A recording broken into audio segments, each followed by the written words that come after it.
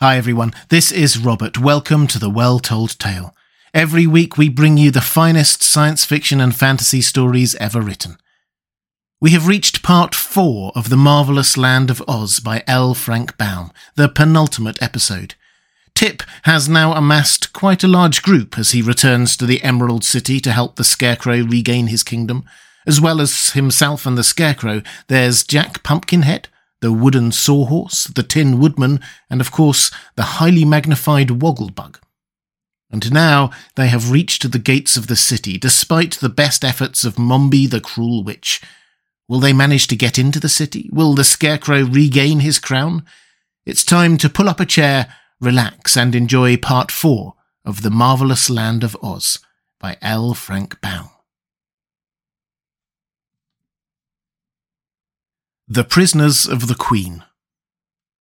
Approaching the gateway of the Emerald City, the travellers found it guarded by 2 girls of the Army of Revolt who opposed their entrance by drawing the knitting needles from their hair and threatening to prod the first that came near. But the Tin Woodman was not afraid. "At the worst, they can but scratch my beautiful nickel plate," he said. "But there will be no worst, for I think I can manage to frighten these absurd soldiers very easily. Follow me closely, all of you." Then, swinging his axe in a great circle to right and left before him, he advanced upon the gate, and the others followed him without hesitation. The girls, who had expected no resistance whatever, were terrified by the sweep of the glittering axe and fled screaming into the city, so that our travellers passed the gates in safety and marched down the green marble pavement of the wide street toward the royal palace. "At this rate, we will soon have your majesty upon the throne again," said the Tin Woodman, laughing at his easy conquest of the guards. "Thank you, friend Nick," returned the Scarecrow gratefully. "Nothing can resist your kind heart and your sharp axe." As they passed the rows of houses, they saw through the open doors that men were sweeping and dusting and washing dishes, while the women sat around in groups, gossiping and laughing. "What has happened?" the Scarecrow asked a sad-looking man with a bushy beard, who wore an apron and was wheeling a baby carriage along the sidewalk. "Why, we've had a revolution, your majesty, as you ought to know very well," replied the man, "and since you went away, the women have been running things to suit themselves. I'm glad you have decided to come back and restore order, for doing housework and minding the children is wearing out the strength of every man in the Emerald City." Said the Scarecrow thoughtfully. "If it is such hard work as you say, how did the women manage it so easily?" "I really don't know," replied the man with a deep sigh. "Perhaps the women are made of cast iron." No movement was made as they passed along the street to oppose their progress. Several of the women stopped their gossip long enough to cast curious looks upon our friends, but immediately they would turn away with a laugh or a sneer and resume their chatter. And when they met with several girls belonging to the Army of Revolt, these soldiers, instead of being alarmed or appearing surprised, merely stepped out of the way and allowed them to advance without protest. This action rendered the Scarecrow uneasy. "I'm afraid we are walking into a trap," said he. "Nonsense," returned Nick Chopper confidently. "The silly creatures are conquered already."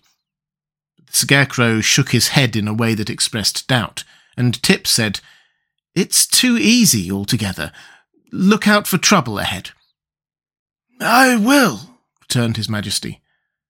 Unopposed, they reached the royal palace and marched up the marble steps, which had once been thickly crusted with emeralds, but were now filled with tiny holes where the jewels had been ruthlessly torn from their settings by the Army of Revolt, and so far not a rebel barred their way. Through the arched hallways and into the magnificent throne room marched the Tin Woodman and his followers, and here, where the green silken curtains fell behind them, they saw a curious sight. Seated within the glittering throne was General Ginger, with the Scarecrow's second-best crown upon her head, and the royal sceptre in her right hand. A box of caramels from which she was eating rested in her lap, and the girl seemed entirely at ease in her royal surroundings. The Scarecrow stepped forward and confronted her, while the Tin Woodman leaned upon his axe and the others formed a half-circle back of His Majesty's person. "How dare you sit in my throne?" demanded the Scarecrow, sternly eyeing the intruder. "Don't you know you are guilty of treason, and that there is law against treason?" The throne belongs to whoever is able to take it, answered Ginger, as she slowly ate another caramel. I have taken it, as you see, so just now I am the Queen, and all who oppose me are guilty of treason and must be punished by the law you have just mentioned. This view of the case puzzled the Scarecrow. How is it, friend Nick? He asked, turning to the Tin Woodman. Why, when it comes to law, I have nothing to say, answered that personage, for laws were never meant to be understood, and it is foolish to make the attempt. Then what shall we do? Asked the Scarecrow in dismay. Why don't you marry the Queen, and then you can both rule, suggested the Wogglebug. Ginger glared at the insect fiercely. Why don't you send her back to her mother, where she belongs? Asked Jack Pumpkinhead. Ginger frowned. Why don't you shut her up in a closet until she behaves herself and promises to be good? Inquired Tip. Ginger's lip curled scornfully. Or give her a good shaking, added the Sawhorse. No, said the Tin Woodman. We must treat the poor girl with gentleness. Let us give her all the jewels she can carry and send her away happy and contented. At this, Queen Ginger laughed aloud, and the next minute clapped her pretty hands together thrice, as if for a signal. You are all absurd creatures, said she, but I am tired of your nonsense and have no time to bother with you longer. While the monarch and his friends listened in amazement to this impudent speech, a startling thing happened. The Tin Woodman's axe was snatched from his grasp by some person behind him, and he found himself disarmed and helpless. At the same time, a shout of laughter rang in the ears of the devoted band, and turning to see whence this came, they found themselves surrounded by the army of revolt, the girls bearing in either hand their glistening knitting needles. The entire throne room seemed to be filled with the rebels, and the Scarecrow and his comrades realized that they were prisoners. You see how foolish it is to oppose a woman's wit, said Ginger gaily, and this event only proves that I am more fit to rule the Emerald City than a Scarecrow. I bear you no ill will, I assure you, but lest you should prove troublesome for me in the future, I shall order you all to be destroyed. That is, except the boy, who belongs to old Mombi and must be restored to her keeping. The rest of you are not human, and therefore it will not be wicked to demolish you. The Sawhorse and the Pumpkinhead's body I will have chopped up for kindling wood, and the pumpkin shall be made into tarts. The Scarecrow will do nicely to start a bonfire, and the Tin Man can be cut into small pieces and fed to the goats. As for this immense Wogglebug— Highly magnified, if you please, interrupted the insect. I think I will ask the cook to make green turtle soup of you, continued the Queen reflectively. The Wogglebug shuddered. Or, if that won't do, we might use you for a Hungarian goulash, stewed and highly spiced, she added cruelly. The programme of extermination was so terrible that the prisoners looked upon one another in a panic of fear. The Scarecrow alone did not give way to despair. He stood quietly before the Queen, and his brow was wrinkled in deep thought as he strove to find some means to escape. While thus engaged, he felt the straw within his breast move gently. At once his expression changed from sadness to joy, and raising his hand he quickly unbuttoned the front of his jacket. This action did not pass unnoticed by the crowd of girls clustering about him, but none of them suspected what he was doing, until a tiny grey mouse leaped from his bosom to the floor and scampered away between the feet of the army of revolt. Another mouse quickly followed, then another and another in rapid succession. And suddenly such a scream of terror went up from the army that it might easily have filled the stoutest heart with consternation. The flight that ensued turned to a stampede, and the stampede to a panic. For while the startled mice rushed wildly around the room, the Scarecrow had only time to note a whirl of skirts and a twinkling of feet as the girls disappeared from the palace, pushing and crowding one another in their mad efforts to escape. The Queen, at the first alarm, stood up on the cushions of the throne and began to dance frantically upon her tiptoes. Then a mouse ran up the cushions, and with a terrified leap, poor Ginger shot clear over the head of the Scarecrow and escaped through an archway, never pausing in her wild career until she had reached the city gates. So in less time than I can explain, the throne room was deserted by all save the Scarecrow and his friends, and the Wogglebug heaved a deep sigh of relief as he exclaimed, "Thank goodness! We're saved." "For a time, yes," answered the Tin Woodman, "but the enemy will soon return, I fear." "Let us bar all the entrances to the palace," said the Scarecrow. Then we shall have time to think what is best to be done." So all except Jack Pumpkinhead, who was still tied fast to the sawhorse, ran to the various entrances of the royal palace and closed the heavy doors, bolting and locking them securely. Then, knowing that the army of revolt could not batter down the barriers in several days, the adventurers gathered once more in the throne room for a council of war. The Scarecrow takes time to think. "It seems to me," began the Scarecrow when all were again assembled in the throne room, "that the girl Ginger is quite right in claiming to be queen. And if she is right, then I am wrong, and we have no business to be occupying her palace." "But you were the king until she came," said the Wogglebug, strutting up and down with his hands in his pockets. "So it appears to me that she is the interloper instead of you." "Especially as we have just conquered her and put her to flight," added the Pumpkinhead, as he raised his hands to turn his face towards the Scarecrow. "Have we really conquered her?" asked the Scarecrow quietly. "Look out of the window and tell me what you see." Tip ran to the window and looked out. "The palace is surrounded by a double row of girl soldiers," he announced. "I thought so," returned the Scarecrow. "We are as truly their prisoners as we were before the mice frightened them from the palace." "My friend is right," said Nick Chopper, who had been polishing his breast with a bit of chamois leather. "Ginger is still the queen, and we are her prisoners." "But I hope she cannot get at us," exclaimed the Pumpkinhead with a shiver of fear. "She threatened to make tarts of me, you know." "Don't worry," said the Tin Woodman. "It cannot matter greatly. If you stay shut up here, you will spoil in time anyway. A good tart is far more admirable than a decayed intellect." "Very true," agreed the Scarecrow. "Oh dear," moaned Jack. "What an unhappy lot is mine. Why, dear father, did you not make me out of tin, or even out of straw, so that I would keep indefinitely?" "Shucks," returned Tip indignantly. "You ought to be glad that I made you at all." Then he added reflectively, "Everything has to come to an end sometime." "But I beg to remind you," broke in the Wogglebug, who had a distressed look in his bulging round eyes, "that this terrible Queen Ginger suggested making a goulash of me, the only highly magnified and thoroughly educated Wogglebug in the wide, wide world." "I think it was a brilliant idea," remarked the Scarecrow approvingly. "Don't you imagine he would make a better soup?" asked the Tin Woodman, turning towards his friend. "Well, perhaps," acknowledged the Scarecrow. The Wogglebug groaned. "I can see in my mind's eye," said he mournfully, "the goats eating small pieces of my dear comrade, the Tin Woodman, while my soup is being cooked on a bonfire built of the sawhorse and Jack Pumpkinhead's body, and Queen Ginger watches me boil while she feeds the flames for my friend the Scarecrow." The morbid picture cast a gloom over the entire party, making them restless and anxious. "It can't happen for some time," said the Tin Woodman, trying to speak cheerfully, "for we shall be able to keep Ginger out of the palace until she manages to break down the doors. And in the meantime, I am liable to starve to death, and so is the Wogglebug," announced Tip. "As for me," said the Wogglebug, "I think that I could live for some time on Jack Pumpkinhead. Not that I prefer pumpkins for food, but I believe they are somewhat nutritious, and Jack's head is large and plump." "How heartless!" exclaimed the Tin Woodman, greatly shocked. "Are we cannibals, let me ask, or are we faithful friends?" "I see very clearly that we cannot stay shut up in this palace," said the Scarecrow with decision.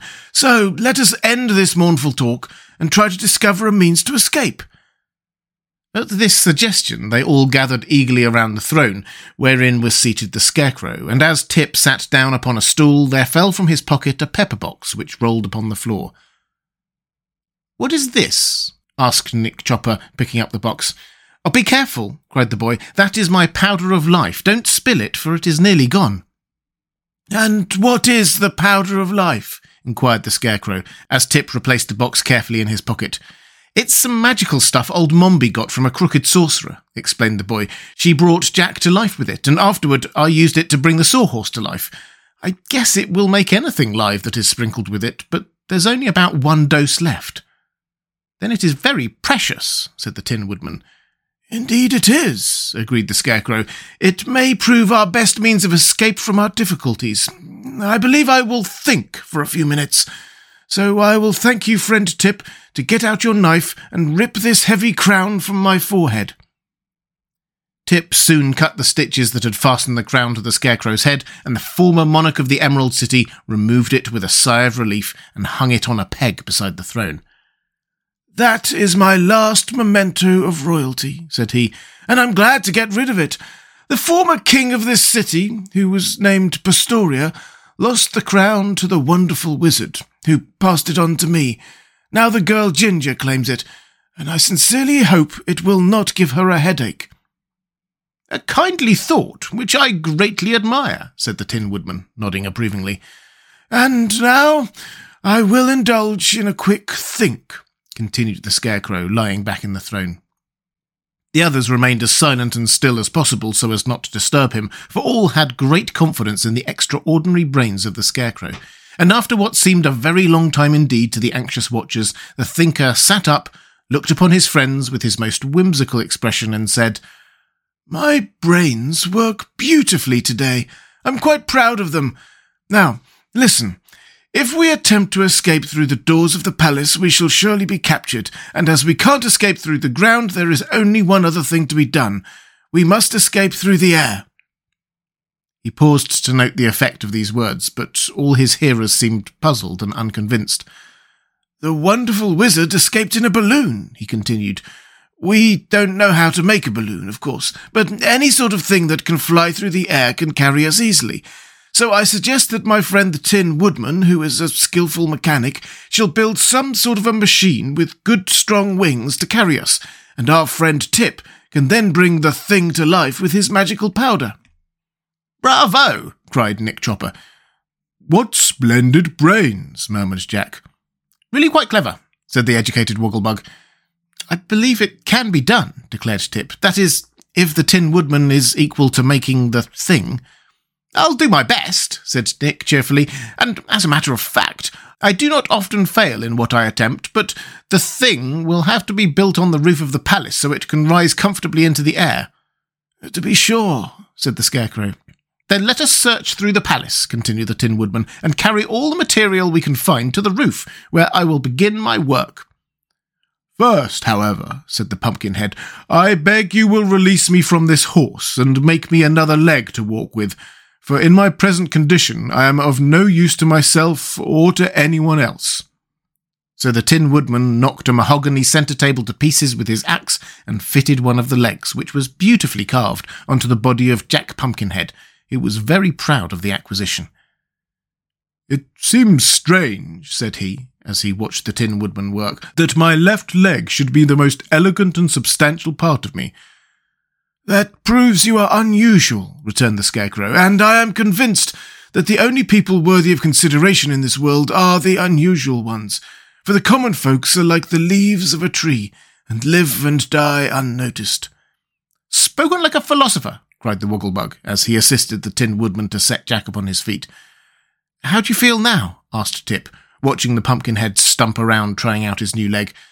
"As good as new," answered Jack joyfully, "and quite ready to assist you all to escape." "Then let us get to work," said the Scarecrow in a businesslike tone.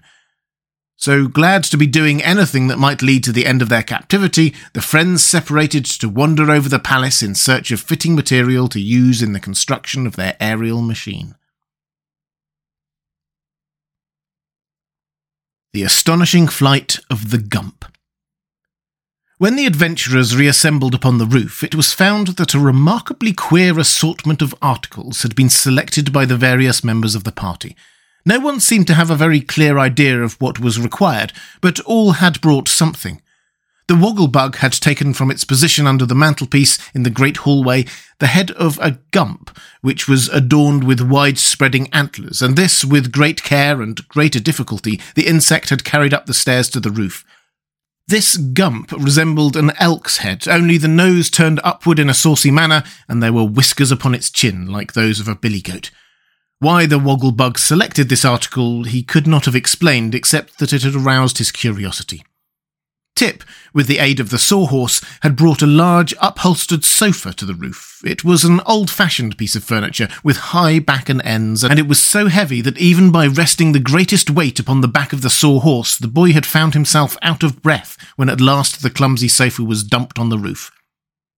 The Pumpkinhead, had brought a broom, which was the first thing he saw. The Scarecrow arrived with a coil of clotheslines and ropes which he had taken from the courtyard, and in his trip up the stairs he had become so entangled in the loose ends of the ropes that both he and his burden tumbled in a heap upon the roof and might have rolled off if Tip had not rescued him. The Tin Woodman appeared last. He also had been to the courtyard, where he had cut 4 great spreading leaves from a huge palm tree that was the pride of all the inhabitants of the Emerald City.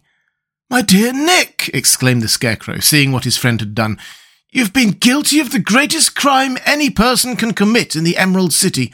If I remember rightly, the penalty for chopping leaves from the royal palm tree is to be killed 7 times, and afterward imprisoned for life." "It cannot be helped now," answered the Tin Woodman, throwing down the big leaves upon the roof, "but it may be one more reason why it is necessary for us to escape. And now let us see what you have found for me to work with."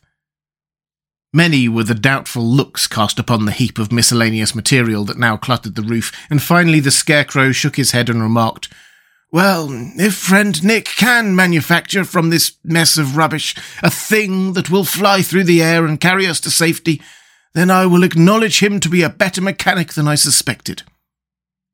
But the Tin Woodman seemed at first by no means sure of his powers, and only after polishing his forehead vigorously with the chamois leather did he resolve to undertake the task. "The first thing required for the machine," said he, "is a body big enough to carry the entire party. This sofa is the biggest thing we have, and might be used for a body, but should the machine ever tip sideways, we would all slide off and fall to the ground." "Why not use 2 sofas?" asked Tip. "There's another one just like this downstairs." "That is a very sensible suggestion," exclaimed the Tin Woodman. "You must fetch the other sofa at once."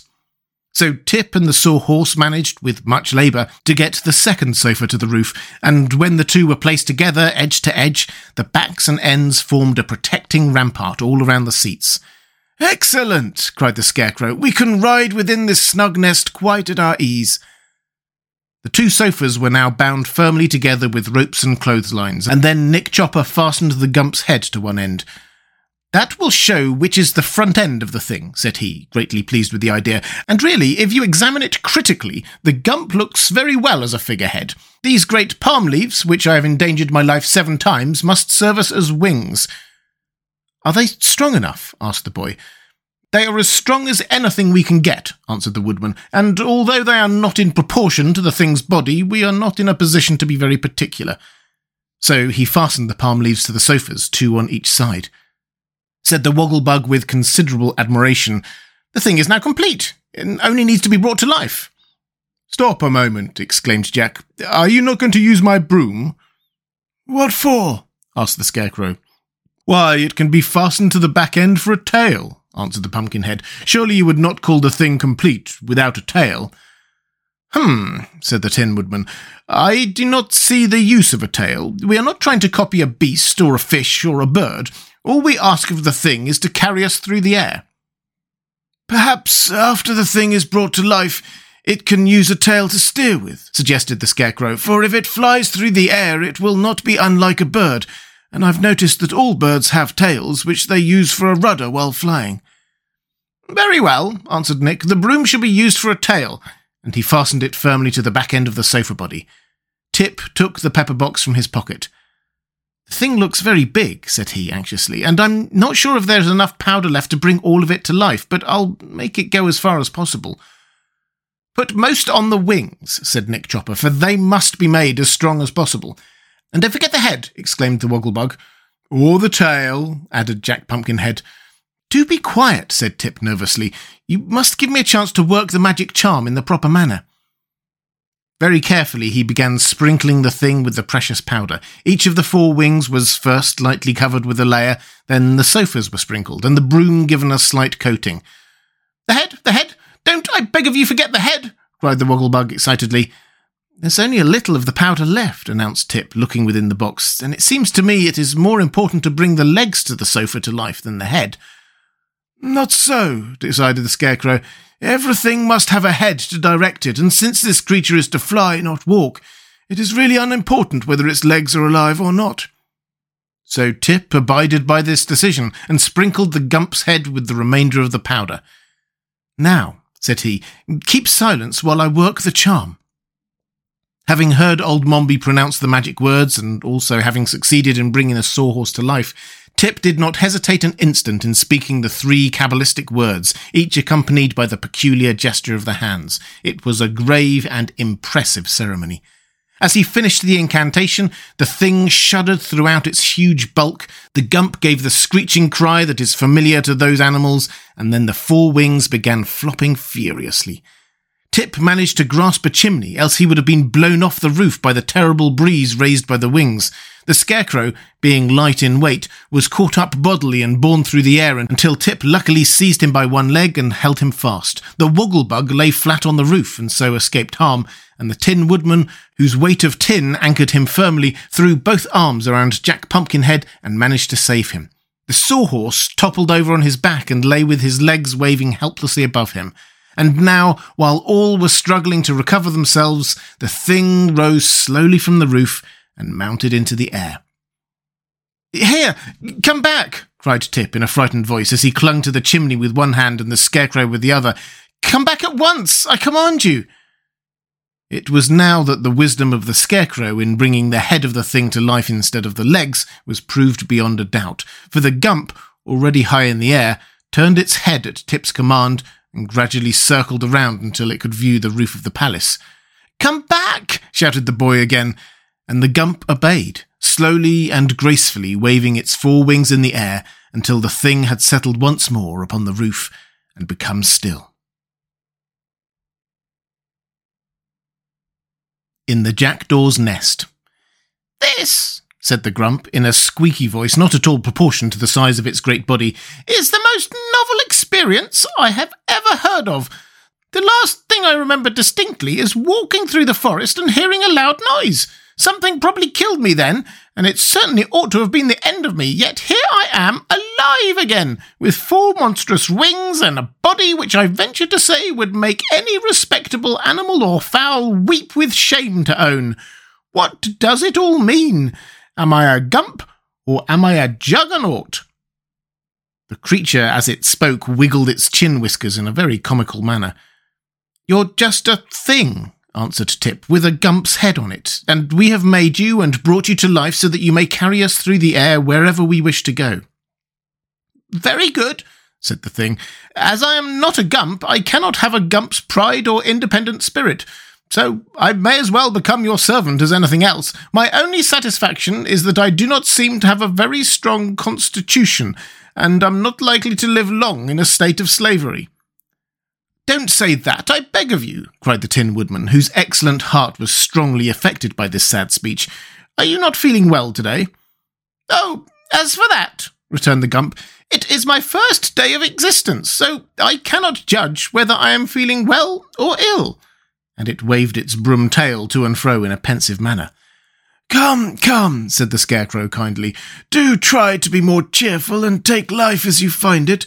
We shall be kind masters, and will strive to render your existence as pleasant as possible. Are you willing to carry us through the air to wherever we wish to go?" "Certainly," answered the Gump. "I greatly prefer to navigate the air, for should I travel on the earth and meet with one of my own species, my embarrassment would be something awful." "I can appreciate that," said the Tin Woodman sympathetically. "And yet," continued the thing, "when I carefully look you over, my masters, none of you seems to be constructed much more artistically than I am." "Appearances are deceitful," said the Wogglebug earnestly. "I am both highly magnified and thoroughly educated." "Indeed," murmured the Gump indifferently. "And my brains are considered remarkably rare specimens," added the Scarecrow proudly. "How strange," remarked the Gump. "Although I am of tin," said the Woodman, "I own a heart altogether the warmest and most admirable in all the world." "I'm delighted to hear it," replied the Gump with a slight cough. "My smile," said Jack Pumpkinhead, "is worthy of your best attention. It is always the same." "Semper idem," explained the Wogglebug pompously, and the Gump turned to stare at him. "And I," declared the Sawhorse, filling in an awkward pause, "am only remarkable because I can't help it." "I am proud indeed to meet with such exceptional masters," said the Gump in a careless tone. If I could but secure so complete an introduction to myself, I would be more than satisfied." "That will come in time," remarked the Scarecrow. "To know thyself is considered quite an accomplishment which it has taken us, who are your elders, months to perfect. But now," he added, turning to the others, "let us get aboard and start upon our journey." "Where shall we go?" asked Tip as he clambered to a seat on the sofas and assisted the Pumpkinhead to follow him. "In the South Country rules a very delightful queen called Glinda the Good, who I am sure will gladly receive us," said the Scarecrow, getting into the thing clumsily. "Let us go to her and ask her advice." "That is cleverly thought of," declared Nick Chopper, giving the Wogglebug a boost and then toppling the Sawhorse into the rear end of the cushioned seats. "I know Glinda the Good, and believe she will prove a friend indeed." "Are we all ready?" asked the boy. "Yes," announced the Tin Woodman, seating himself beside the Scarecrow. "Then," said Tip, addressing the Gump, "be kind enough to fly with us to the southward, and do not go higher than to escape the houses and trees, for it makes me dizzy to be up so far." "All right," answered the Gump briefly. It flopped its 4 huge wings and rose slowly into the air, and then, while our little band of adventurers clung to the backs and sides of the sofas for support, the Gump turned towards the south and soared swiftly and majestically away. "The scenic effect from this altitude is marvellous," commented the educated Wogglebug as they rode along. "Never mind the scenery," said the Scarecrow. "Hold on tight, or you may get a tumble. The thing looks to rock badly." "It will be dark soon," said Tip, observing that the sun was low on the horizon. "Perhaps we should have waited until morning. I wonder if the Gump can fly in the night." "I've been wondering that myself," returned the Gump quietly. "You see, this is a new experience for me. I used to have legs that carried me swiftly over the ground, but now my legs feel as if they were asleep." "They are," said Tip. "We didn't bring them to life." "You're expected to fly," explained the Scarecrow, "not to walk." "We can walk ourselves," said the Wogglebug. "I think I begin to understand what is required of me," remarked the Gump, "so I will do my best to please you." And he flew on for a time in silence. Presently Jack Pumpkinhead became uneasy. "I wonder if riding through the air is liable to spoil pumpkins," he said. "Not unless you carelessly drop your head over the side," answered the Wogglebug. "In that event your head would no longer be a pumpkin, for it would become a squash." "Have I not asked you to restrain these unfeeling jokes?" demanded Tip, looking at the Wogglebug with a severe expression. "You have, and I've restrained a good many of them," replied the insect, "but there are opportunities for so many excellent puns in our language that, to an educated person like myself, the temptation to express them is almost irresistible." "People with more or less education discovered those puns centuries ago," said Tip. "Are you sure?" asked the Wogglebug with a startled look. "Of course I am," answered the boy. "An educated Wogglebug may be a new thing, but a Wogglebug education is as old as the hills, judging from the display you make of it." The insect seemed much impressed by this remark, and for a time maintained a meek silence. The Scarecrow, in shifting his seat, saw upon the cushions the pepper box which Tip had cast aside, and began to examine it. "Throw it overboard," said the boy. "It's quite empty now, and there's no use keeping it." "Is it really empty?" asked the Scarecrow, looking curiously into the box. "Of course it is," answered Tip. "I shook out every grain of the powder." "Then the box has 2 bottoms," announced the Scarecrow, "for the bottom on the inside is fully an inch away from the bottom on the outside." "Let me see," said the Tin Woodman, taking the box from his friend. "Yes," he declared, looking it over, "the thing certainly has a false bottom. Now I wonder what that is for."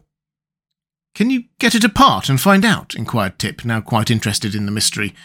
"Why, yes, the lower bottom unscrews," said the Tin Woodman. "My fingers are rather stiff. Please see if you can open it." He handed the pepper box to Tip, who had no difficulty in unscrewing the bottom, and in the cavity below were 3 silver pills, with a carefully folded paper lying underneath them. This paper the boy proceeded to unfold, taking care not to spill the pills, and found several lines clearly written in red ink. "Read it aloud," said the Scarecrow. So Tip read as follows. "Dr. Nicky Dick's celebrated washing pills. Directions for use. Swallow 1 pill, count 17 by 2s, then make a wish. The wish will immediately be granted. Caution, keep in a dry and dark place." "Why, this is a very valuable discovery." "It "It is indeed," replied Tip gravely. "These pills may be of great use to us. I wonder if old Mombi knew they were at the bottom of the pepper box. I remember hearing her say that she got the powder of life from this same Nicky Dick." "He must be a powerful sorcerer," exclaimed the Tin Woodman, "and since the powder proved a success, we ought to have confidence in the pills." "But how," asked the Scarecrow, "can anyone count 17 by twos? 17 is an odd number." "That is true," replied Tip, greatly disappointed. "No one can possibly count 17 by twos." "Then the pills are of no use to us," wailed the Pumpkinhead, "and this fact overwhelms me with grief, for I had intended wishing that my head would never spoil." "Nonsense," said the Scarecrow sharply. "If we could use the pills at all, we would make far better wishes than that." "I do not see how anything could be better," protested poor Jack. "If you were liable to spoil at any time, you could understand my anxiety." "For my part," said the Tin Woodman, "I sympathise with you in every respect, but since we cannot count 17 by twos, sympathy is all you are liable to get." By this time it had become quite dark, and the voyagers found above them a cloudy sky through which the rays of the moon could not penetrate. The Gump flew steadily on, and for some reason the huge sofa body rocked more and more dizzily every hour. The Wogglebug declared he was seasick, and Tip was also pale and somewhat distressed, but the others clung to the backs of the sofas and did not seem to mind the motion as long as they were not tipped out.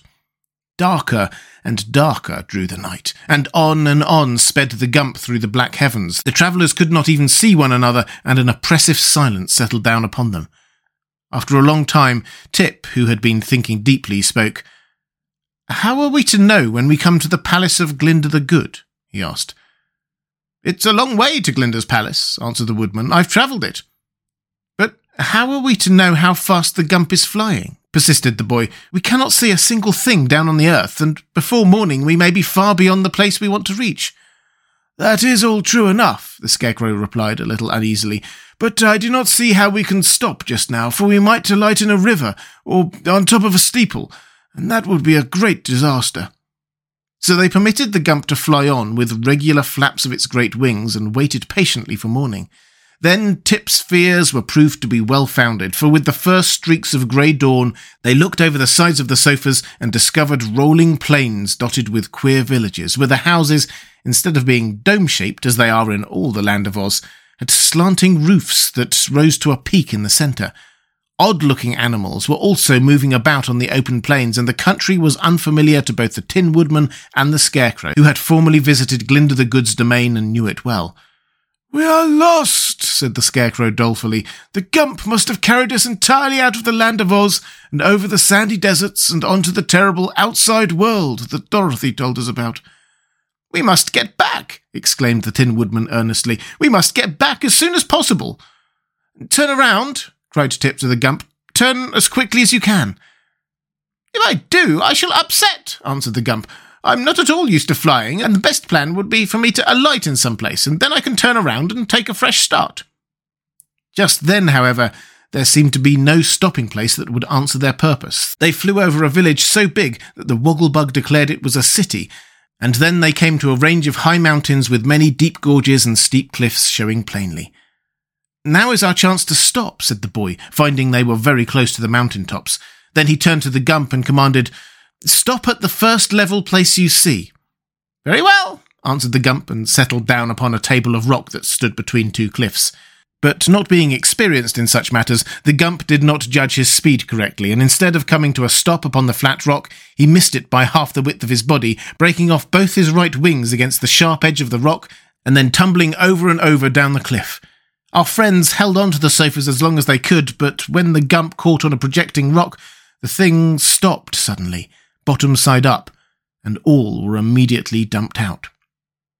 By good fortune, they fell only a few feet, for underneath them was a monster nest, built by a colony of jackdaws in a hollow ledge of rock, so none of them, not even the Pumpkinhead, was injured by the fall.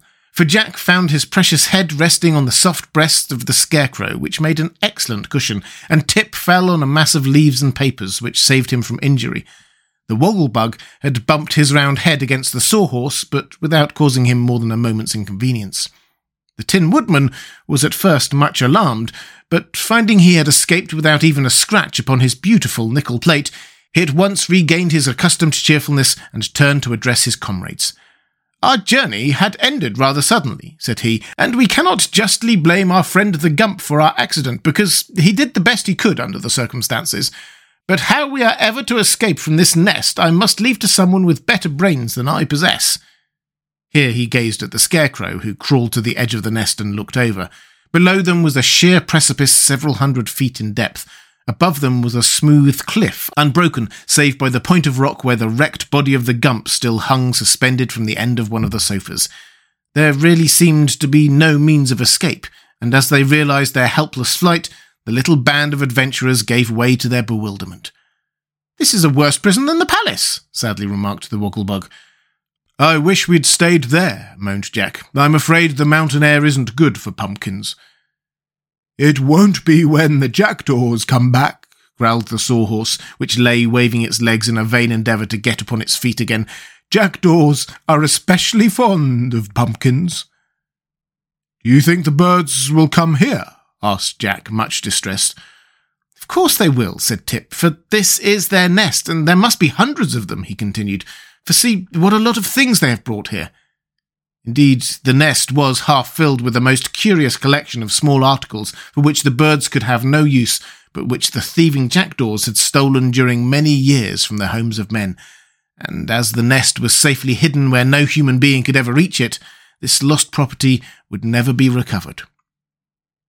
The Wogglebug, searching among the rubbish, for the jackdaws stole useless things as well as valuable ones, turned up with his foot a beautiful diamond necklace. This was so greatly admired by the Tin Woodman that the Wogglebug presented it to him with a graceful speech, after which the Woodman hung it around his neck with much pride, rejoicing exceedingly when the big diamonds glittered in the sun's rays. But now they heard a great jabbering and flapping of wings, and as the sound grew nearer to them, Tip exclaimed, "The jackdaws are coming, and if they find us here they will surely kill us in their anger." "I was afraid of this," moaned the Pumpkinhead.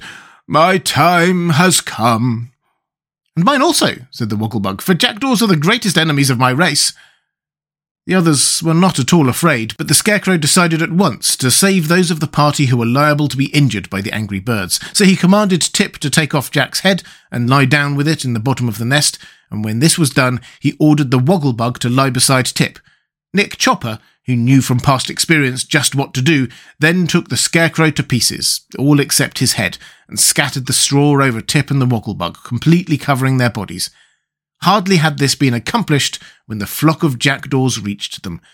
Perceiving the intruders in their nest, the birds flew down upon them with screams of rage.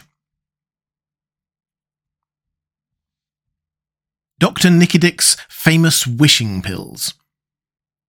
The Tin Woodman was usually a peaceful man, but when occasion required he could fight as fiercely as a Roman gladiator. So when the jackdaws nearly knocked him down in their rush of wings and their sharp beaks and claws threatened to damage his brilliant plating, the Woodman picked up his axe and made it whirl swiftly around his head.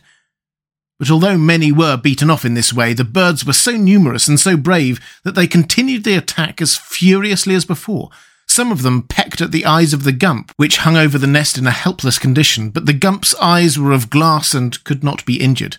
Others of the jackdaws rushed at the Sawhorse, but that animal, being still upon its back, kicked out so viciously with his wooden legs that he beat off as many assailants as did the Woodman's axe. Finding themselves thus opposed, the birds fell upon the Scarecrow's straw which lay at the centre of the nest, covering Tip and the Wogglebug and Jack's pumpkin head, and began tearing it away and flying off with it, only to let it drop, straw by straw, into the great gulf beneath. The Scarecrow's head, noting with dismay this wanton destruction of his interior, cried to the Tin Woodman to save him, and that good friend responded with renewed energy. His axe fairly flashed among the jackdaws, and fortunately the Gump began wildly waving the 2 wings remaining on the left side of his body. The flutter of those great wings filled the jackdaws with terror, and when the Gump by its exertions freed itself from the peg of rock on which it hung and sank flapping down into the nest, the alarm of the birds knew no bounds, and they fled screaming over the mountains. When the last foe had disappeared, Tip crawled from under the sofas and assisted the Wogglebug to follow him. "We're saved!" shouted the boy delightedly. "We are indeed," responded the educated insect, fairly hugging the stiff head of the Gump in his joy, "and we owe it all to the flopping of the thing and the good axe of the woodman." "If I am saved, get me out of here," called Jack, whose head was still beneath the sofas, and Tip managed to roll the pumpkin out and place it upon its neck again. He also set the sawhorse upright and said to it, "We owe you many thanks for the gallant fight you made." "I really think we have escaped very nicely," remarked the Tin Woodman in a tone of pride. "Not so," exclaimed a hollow voice. At this, they all turned in surprise to look at Scarecrow's head, which lay at the back of the nest. "I am completely ruined," declared the Scarecrow as he noted their astonishment. "For where is the straw that stuffs my body?" The awful question startled them all. They gazed round the nest with horror, for not a vestige of straw remained. The jackdaws had stolen it to the last wisp and flung it all into the chasm that yawned for hundreds of feet beneath the nest. "My poor, poor friend," said the Tin Woodman, taking up the Scarecrow's head and caressing it tenderly. "Whoever could imagine you would come to this untimely end?" "I did it to save my friends," returned the head, "and I am glad that I perished in so noble and unselfish a manner." "But why are you all so despondent?" inquired the Wogglebug. "The Scarecrow's clothing is still safe." "Yes," answered the Tin Woodman, "but our friend's clothes are useless without stuffing." "Why not stuff him with money?" asked Tip. "Money?" they all cried in an amazed chorus. "To be sure," said the boy. "In the bottom of the nest there are thousands of dollar bills and $2 bills and $5 bills and 10s and 20s and 50s. There are enough of them to stuff a dozen scarecrows. Why not use the money?" The Tin Woodman began to turn over the rubbish with the handle of his axe, and sure enough, what they had first thought were only worthless papers were found to be all bills of various denominations, which the mischievous jackdaws had for years been engaged in stealing from the villages and cities they visited. There was an immense fortune lying in that inaccessible nest, and Tip's suggestion was, with the Scarecrow's consent, quickly acted upon. They selected all the newest and cleanest bills and sorted them into various piles. The Scarecrow's left leg and boot were stuffed with $5 bills, his right leg was stuffed with $10 bills, and his body so closely filled with 50s, 100s, and 1000s that he could scarcely button his jacket with comfort. "You are now," said the Wogglebug impressively, when the task had been completed, "the most valuable member of our party, and as you are among the most faithful friends, there is little danger of your being spent." "Thank you," returned the Scarecrow gratefully. "I feel like a new man, and although at first glance I might be mistaken for a safety deposit vault, I beg you to remember that my brains are still composed of the same old material, and these are the possessions that have always made me a person to be depended upon in emergency." "Well, the emergency is here," observed Tip, "and unless your brain helps us out of it, we shall be compelled to pass the remainder of our lives in this nest." "What about those wishing pills?" inquired the Scarecrow, taking the box from his jacket pocket. "Can't we use them to escape?" "Not unless we can count 17 by twos," answered the Tin Woodman, "but our friend the Wogglebug claims to be highly educated, so he ought easily to figure out how that can be done." "It isn't a question of education," returned the insect. "It is merely a question of mathematics. I've seen the professor work lots of sums on the blackboard, and he claimed anything could be done with x's and y's and a's and such things, by mixing them up with plenty of pluses and minuses and equals and so forth. But he never said anything, so far as I remember, about counting up to the odd number of 17 by the even numbers of 2. "Stop, stop," cried the Pumpkinhead. "You're making my head ache." "And mine," added the Scarecrow. "Your mathematics seem to me very like a box of mixed pickles. The more you fish for what you want, the less chance you have of getting it. I am certain that if the thing can be accomplished at all, it is a very simple matter." "Yes," said Tip. "Old Mombi couldn't use x's and minuses, for she never went to school." "Why not start counting at 1/2 asked the Sawhorse abruptly. "Then anyone can count up to 17 by twos very easily." They looked at each other in surprise, for the Sawhorse was considered the most stupid of the entire party. "You make me quite ashamed of myself," said the Scarecrow, bowing low to the Sawhorse.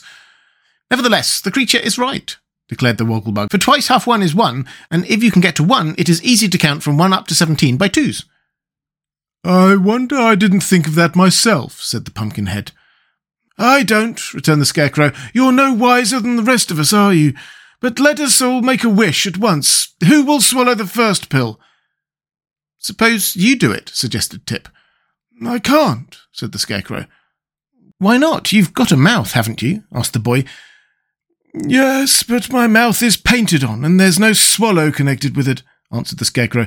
In fact, he continued, looking from one to another critically, I believe the boy and the Wogglebug are the only ones in our party that are able to swallow.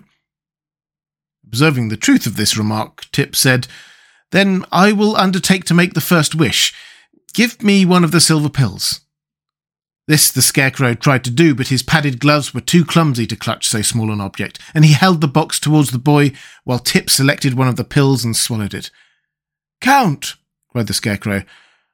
1/2, 1, 3, 5, 7, 9, 11, counted Tip, 13, 15, 17.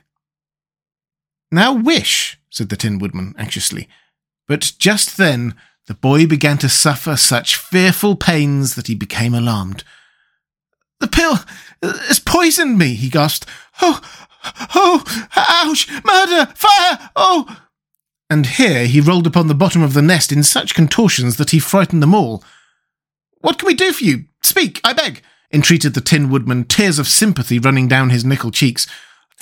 I don't know, answered Tip. Oh, I wish I'd never swallowed that pill.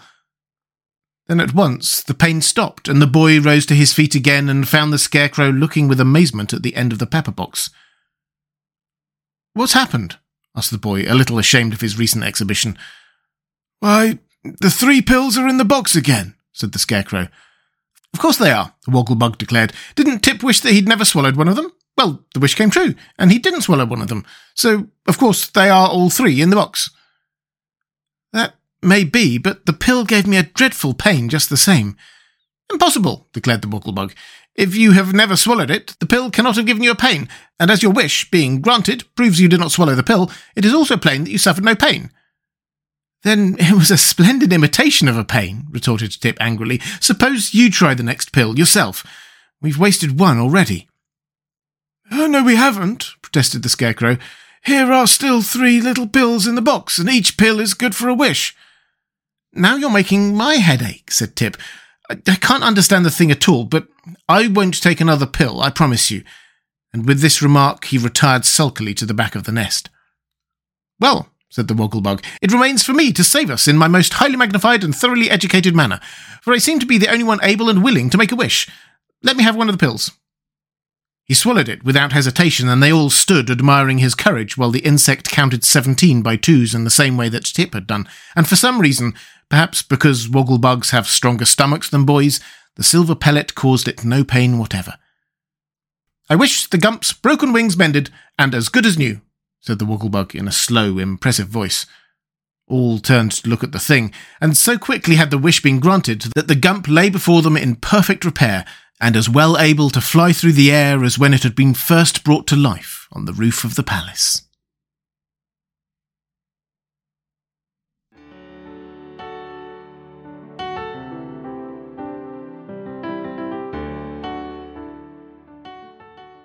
And welcome back. I hope you enjoyed part 4 of The Marvellous Land of Oz.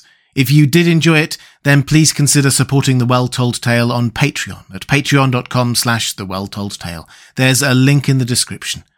I'll be back next week with the finale to the story. I hope you can join me.